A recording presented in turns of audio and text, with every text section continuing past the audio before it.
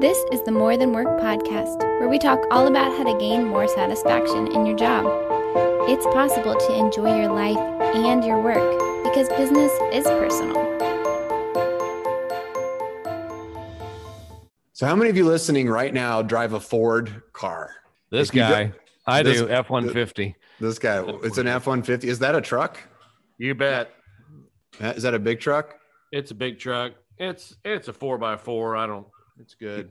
You don't make a big deal out of it, but I'm sure you know the history of Ford Motor Company, right? Henry Ford started the motor company, and it's legendary because everybody knows about the assembly line, right? The assembly line where you have the parts that go down the treadmill, and they're all every but treadmill, and it's a technical term, treadmill, and everybody adds things to it, puts stuff onto it and makes up this part. Weren't you in manufacturing? I'm an engineer. You know the names of these things? I think it's a conveyor belt. I'm not in manufacturing. I don't want to talk over your head or anybody's head during this podcast by throwing stuff out there that's just highly technical. Oh, okay. All right. Well, yeah, sure. The treadmill thing.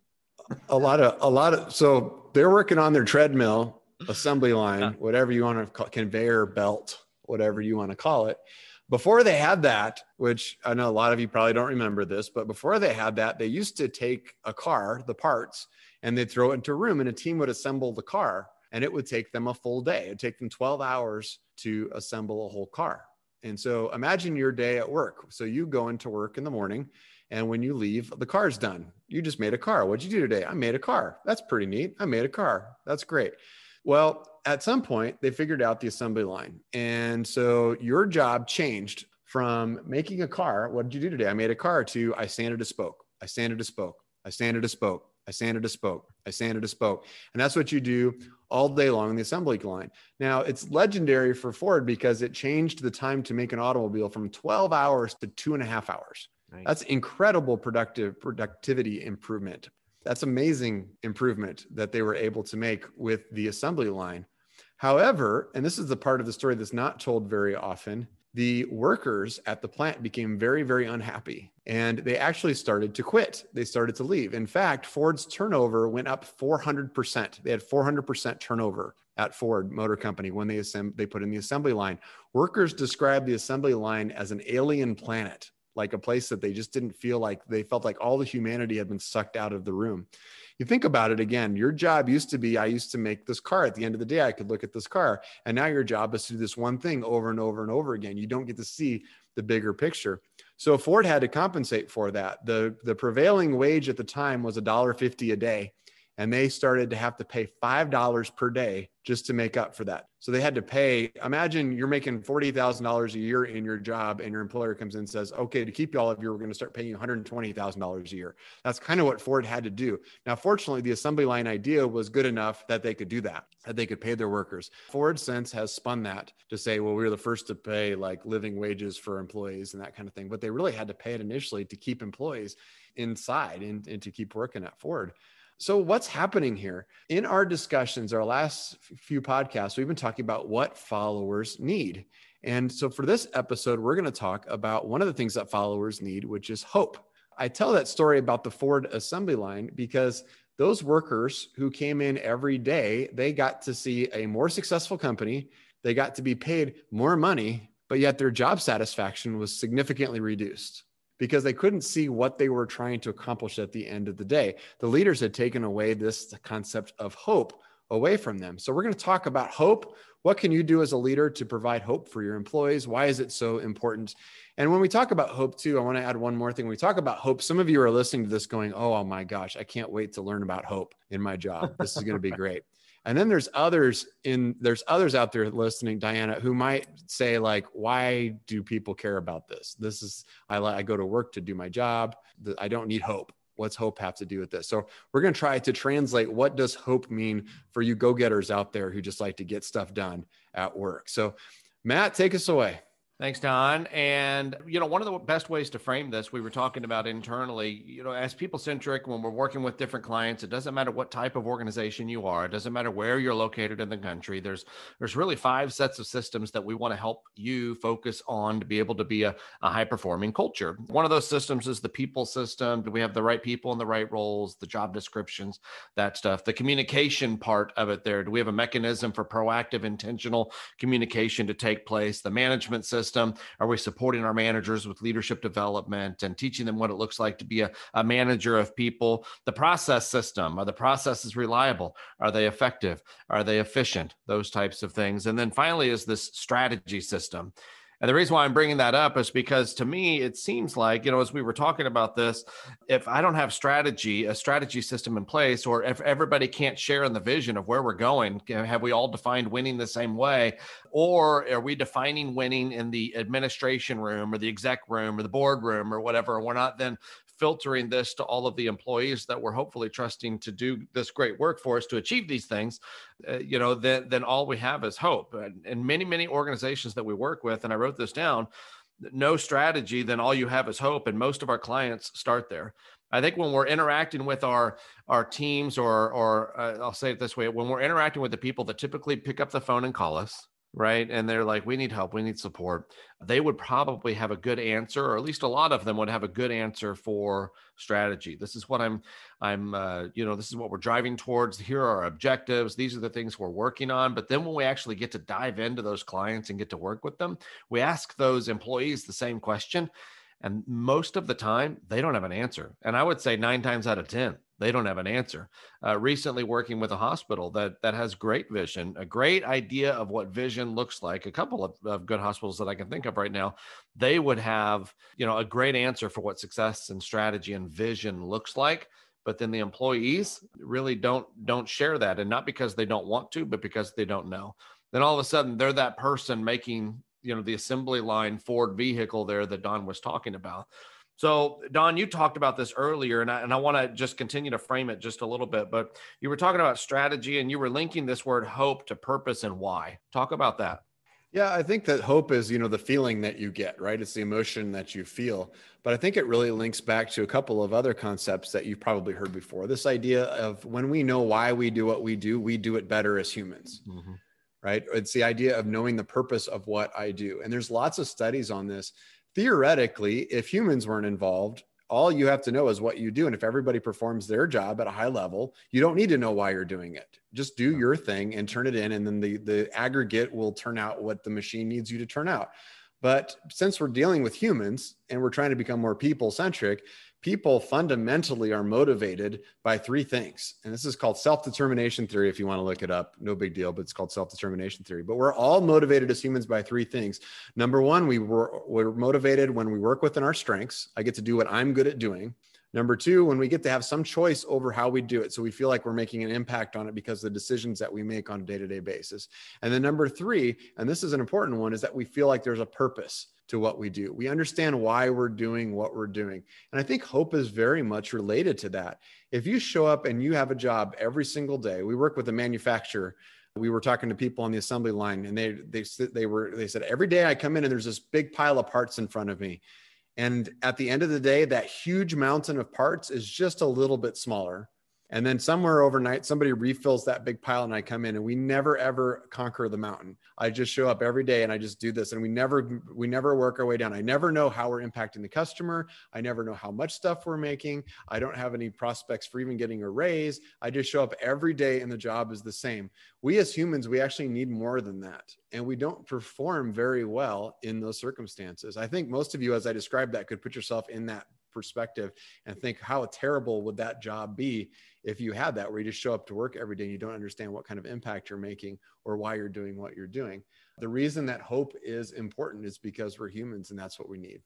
Yeah. And I equated that earlier to, we were talking about hope is more than a job description. I like how you just said that, where if humans weren't doing it, if it was simply a machine or a robot that was telling it, here's your job, here's your task, spit that out, and then you're going to get the desired result. But then we as humans, I don't want to say we muck it up, but we do make it a little more complex. We do make it a little more complicated, and being able to provide hope is one of those things that's important to humans as well. Bethany? Yeah, as you were talking, whenever I think about providing hope for people, I think there's a difference between reacting and responding, like initiating or responding, I guess is a better way to put it. And so are you initiating and creating hope for people, or are you just constantly reacting to everything that's going on? And I think about, just the difference between that, because if you've ever been in an environment where it's very reactionary, or your leader is acting in that way and they're just reacting to everything that's coming every single day, it feels very chaotic and it's very hard to function in that kind of environment. I think of it, and I never equated it with this, but I think about my weeks with my kids and how I sit, and I like to plan out my week, and I'll sit, like this morning I sat for an hour and I basically just like planned out the week. I wrote everything down that's on my calendar. I looked at the other things that I needed to do and sort of plugged them in where I needed them to be.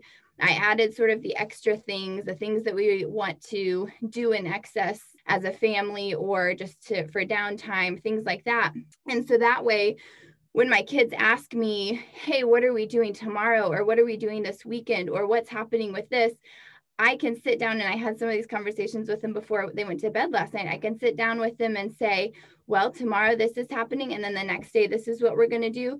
And then whenever they hit a day where they're like, I do not want to do this today, I don't want to go to school today, I can say, you know what?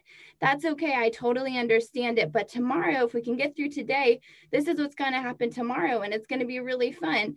And it's the same kind of idea within your businesses. If you're not setting aside that time to kind of create that vision and create those plans, then when you have those conversations and you're communicating that with your team, you're able to create that hope because you're showing them what there is to look forward to. You lost me at, you sat down for an hour to map out what your week is going to look like.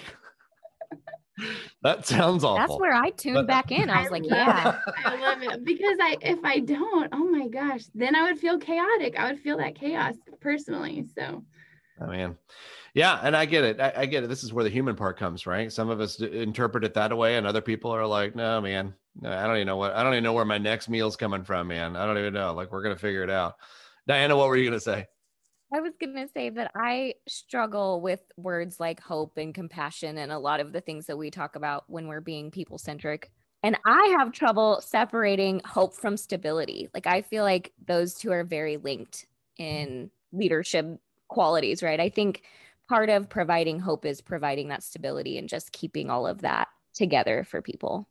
That's probably a great point. And Diana, just knowing you for as long as I have, that's probably part of your personality, right? Your joy, your purpose is stability. Like, that is routine are the things that make you comfortable. So for you, that links together. I'll bet that's not true for everybody. I'll bet that's not true for Matt. I'll bet hope and stability don't have anything to do with each other. No. Yeah. Stability sounds, I mean, I guess it's comforting, but it sounds very not fun. I don't know, but I get it. You'll have to all catch our podcast on stability recently that just got released too. Just to check that out. I think we read it differently, but Diana, you started an activity and you didn't even know you were going to start it, but I had it written down here. I was going to throw this out here, and I do like to do these impromptu things. But so you said part of hope is providing stability, right? And so let's do kind of a word association thing again here. If you were to finish that, like, hope is what? Diana said providing stability. You can go again, Diana, if you had another one, but hope is what? Just for the listeners that are still trying to wrap well, how do I get it? It's good. How do I tangibly provide it? What are some of those things? Diana, what were you going to say? I was going to say hope is also, for me, goals for the future. Like, if you can tell me where we're going and what we're doing and have some realistic goals set that I can help you accomplish, that's hopeful for me. But if you want to tell me something like, we're going to make $50 million and not have a plan for that, that's de-hopeful. What's the opposite of hopeful? I think it's funny. I don't know if de-hopeful is actually unhopeful. Anyway, it's funny how, the different humans, how we even as a team interact differently. I wrote down 5 things in anticipation for my hope is activity, and neither one of the first 2 that you wrote made my list of 5. But I think that's interesting. That doesn't surprise me. What are yours, Matt? I'll start like this, and maybe goals are right there, but one of the first ones was like hope is creating vision. We talk about strategy and vision. A lot of that is as the same, but it's one thing to create kind of a vision in your strategic planning session, but then it's another thing to be able to then go voice what that vision is to your people. And that's part of our job as well as a manager of people, being able to forward forecast, celebrating successes. I think hope is also celebrating successes, like taking just a second to be able to say, man, look what you did, as Diana curls her lip. I saw that. I saw you curl your lip at celebrating successes. But I think that's what also hope is. Like, how often do we talk to employees that are like, I don't even know. I never have those conversations. I don't know if I'm doing well. I don't know if I'm not doing well. I trust I'm doing well, because if I'm not, that's the only time my boss will actually come talk to me. Am I hitting the mark? Am I not? And I think 9 times out of 10, just to finish that thought, even if they're doing poorly, they want to know about that too. They want to know that also. Like, should I be doing something different? So I think hope is celebrating successes, creating vision, teamwork. Hope, if you have a team that has hope, you probably see good teamwork involved in the team. Creativity, where people aren't afraid to kind of share responses, or they also know what the end game is. They've had that vision, that goal setting that derives from the hope category there. Problem solving. They're not afraid to jump in and kind of problem solve those types of things. So that's my list of 5 there, but I know I had a jump start on it. So who else would like to play hope is what? I was thinking, Diana, you said futuristic goals. And to me, I was thinking not necessarily goals, but more of hope is the future outcome. So not necessarily the goals, but the outcome of the futures. I love that. I think that's what the core of hope, right? Something is going to happen in the future, some kind of output in the future. It's not inspiration. I think that's different. I also think about, I love history, and I have heard stories of during the Vietnam War of prisoners of war being put in horrible situations, spending years and years in captivity. And there are some of them who would always try to be very optimistic. And then there were some who would try to be a little bit more realistic. And it turns out there was a study done on it, and it was actually the ones that were more realistic about what was happening did better than being optimistic. So there's something different between optimism and hope. Those are not the same types of things. So I think some people are saying, I've heard business owners out there who use the word hope and say, well, things have not been going well. We're not making any profits. We're not succeeding. And I hope things get better. That's not really providing hope to other people. That's reckless optimism. Hope is really saying, we need to work together to come up with a better future. So sometimes, ironically, for some of you, generating hope for people might not be just being optimistic about it. It might actually be more realistic. Hey, look, we're in a bad situation right now, but I really hope that we can come out of it together. And here's what we're trying to do. What ideas do you all have to help us get through this? Creating something as a team. It goes back to what Bethany said, and you're trying to make some future impact that allows for hope. And I love how you tied those 2 things together, by the way, of making it a little more not pie in the sky, but realistic. And it's almost like if you finish that thought, we have hope, but there's a reason that we have hope. So we have hope for this, and this is the outcome, but we also have a plan to, that we hope works, right? We have a plan to make it happen. It's not a fortune cookie, so to speak, like that. It's a thought out. We have a plan of action to create. That's why we have hope, because we know what we're doing. I like that thought. So what if maybe we don't have it?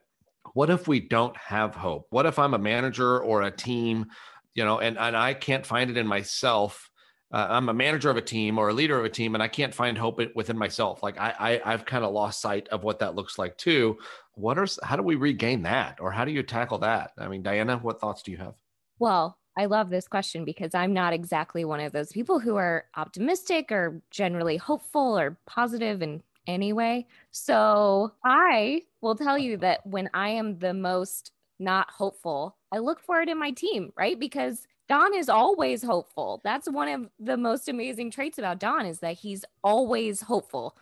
And so if I can use my realism and give a picture of what's going on, and he can use his inspiration, it makes a great combination. So we do it together. And I look for it, I'll ask Bethany, like, what are you hopeful for? Matt, how can you help me see some good stuff that's happening? Because I don't necessarily do that on my own, but I love that my team does it. Yeah, finding it as a strength. Don talked about whenever people get to operate within their strengths, then that's better for the team there, for that individual, and finding that hope within your team. I think that's a good parallel there. Don, what were you going to say? I was going to say, I really agree with that. It's got to be real hope, not false hope, right? And then you've heard that before. To me, if hope doesn't exist someplace, I think that I go seek it. Like, to me, it's fundamental enough to who I am and what I believe in, that if I feel hopeless in a situation, I'm like, something's got to change here. Something significant has to change.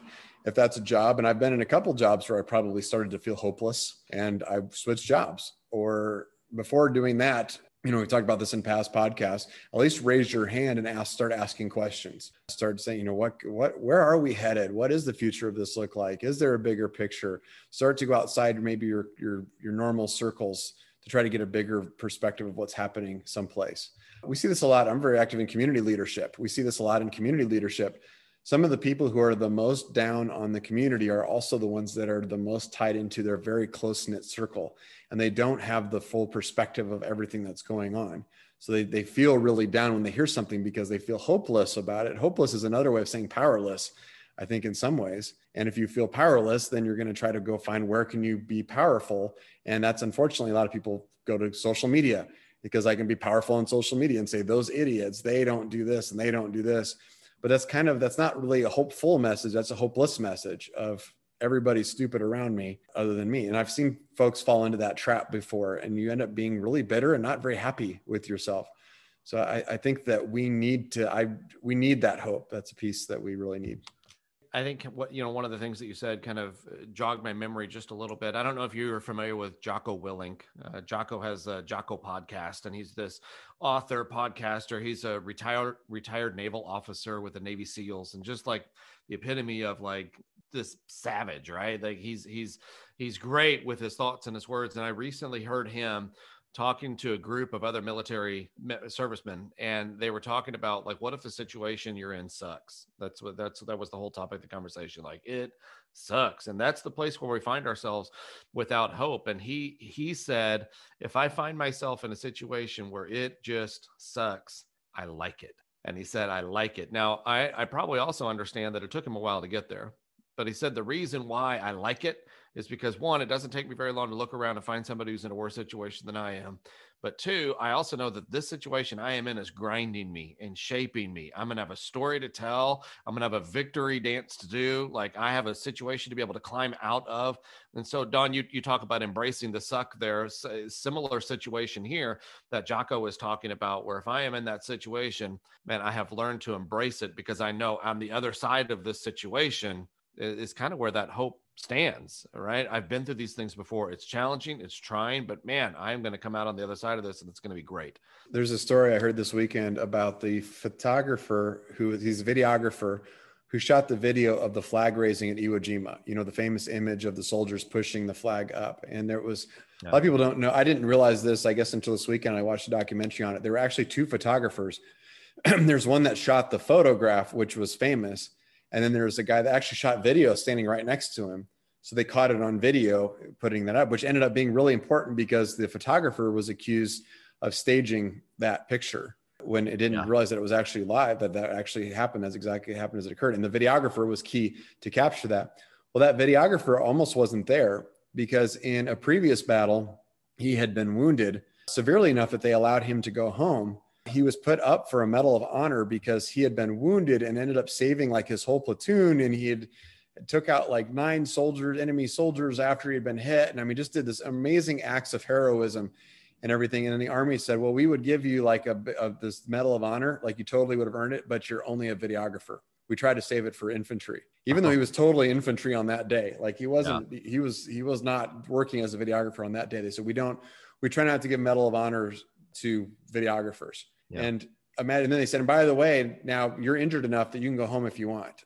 And he ended up saying, no, I want to go back into battle. And they asked him, like, why the heck would you want to do that? Like, you just got wounded. You just got messed over badly. Like your government just said, thanks for that, but no thanks in a way. But he went back into battle. And he said that his why was working with the other people that he got to see. He wanted to tell their story and to be with them. So he was really clear about what his purpose was. So even in situations that seemed hopeless from the outside, his hope was in that moment, I can capture the story and I can still help people. And he ended up dying in the Battle of Iwo Jima shortly after videoing that famous picture of the flag raising. But even though that ended up being a hopeless situation for him, he found hope by finding a different purpose.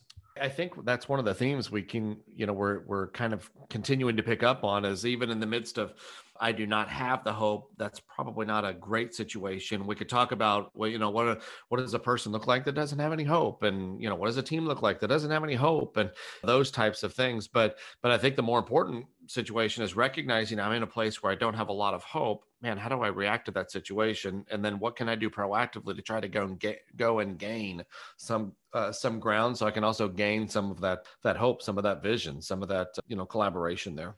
Yeah, if you want to read that guy's story, his name's Bill Gnaust is the name of the videographer. It's an interesting story.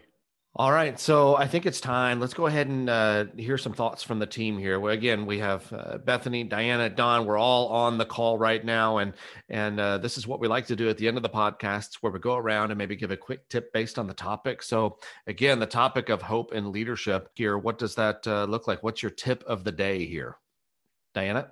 I would say that hope sounds really fluffy, but it doesn't have to be. So if you don't feel like you want to give your team hope, at least give them a clear future outlook. I think that's kind of what we're equating hope to, is something for the future. Yeah. And Diana, you had talked about hope is stability, hope is goals, those types of things too. So it doesn't have to be that emotional fluff word. There's some bones to it too. Bethany. I would say what I was talking about earlier, in terms of, if you want to create hope, you can't be reactionary. I think you have to really spend time making sure that you are planning for the future and what it looks like, so that you can properly communicate that vision to create hope within your team. And then the last part of that, I think, is making sure that you help your team feel connected to their part of that vision, of that future, of that hope, and knowing where they fit into it and how they contribute to that, so that they feel a part of it. Yeah. And Bethany talked about outcomes, right? As the hope is what are those tangible outcomes that we can anticipate? What do we ground our hope in? Thank you, Bethany. Don. Yeah, I think that hope doesn't have to be positive. That kind of goes against what a lot of leaders probably think of. I want people to feel like everything that they're doing is working and that everything's fine. But sometimes, even in the worst situations, the idea is that there's a better future potentially ahead of us if we work together to solve that, is all you really need for hope. You don't have to have all the answers. All right. Thank you, Negative Nancy. I love that. I like that. I know. It doesn't always have to be positive. I love that. And I think that's true. And leaders come up against that all the time, right? Like, hey guys, it's a pandemic. This is not positive, but what can we do to make a positive outcome out of something negative? I think that's great.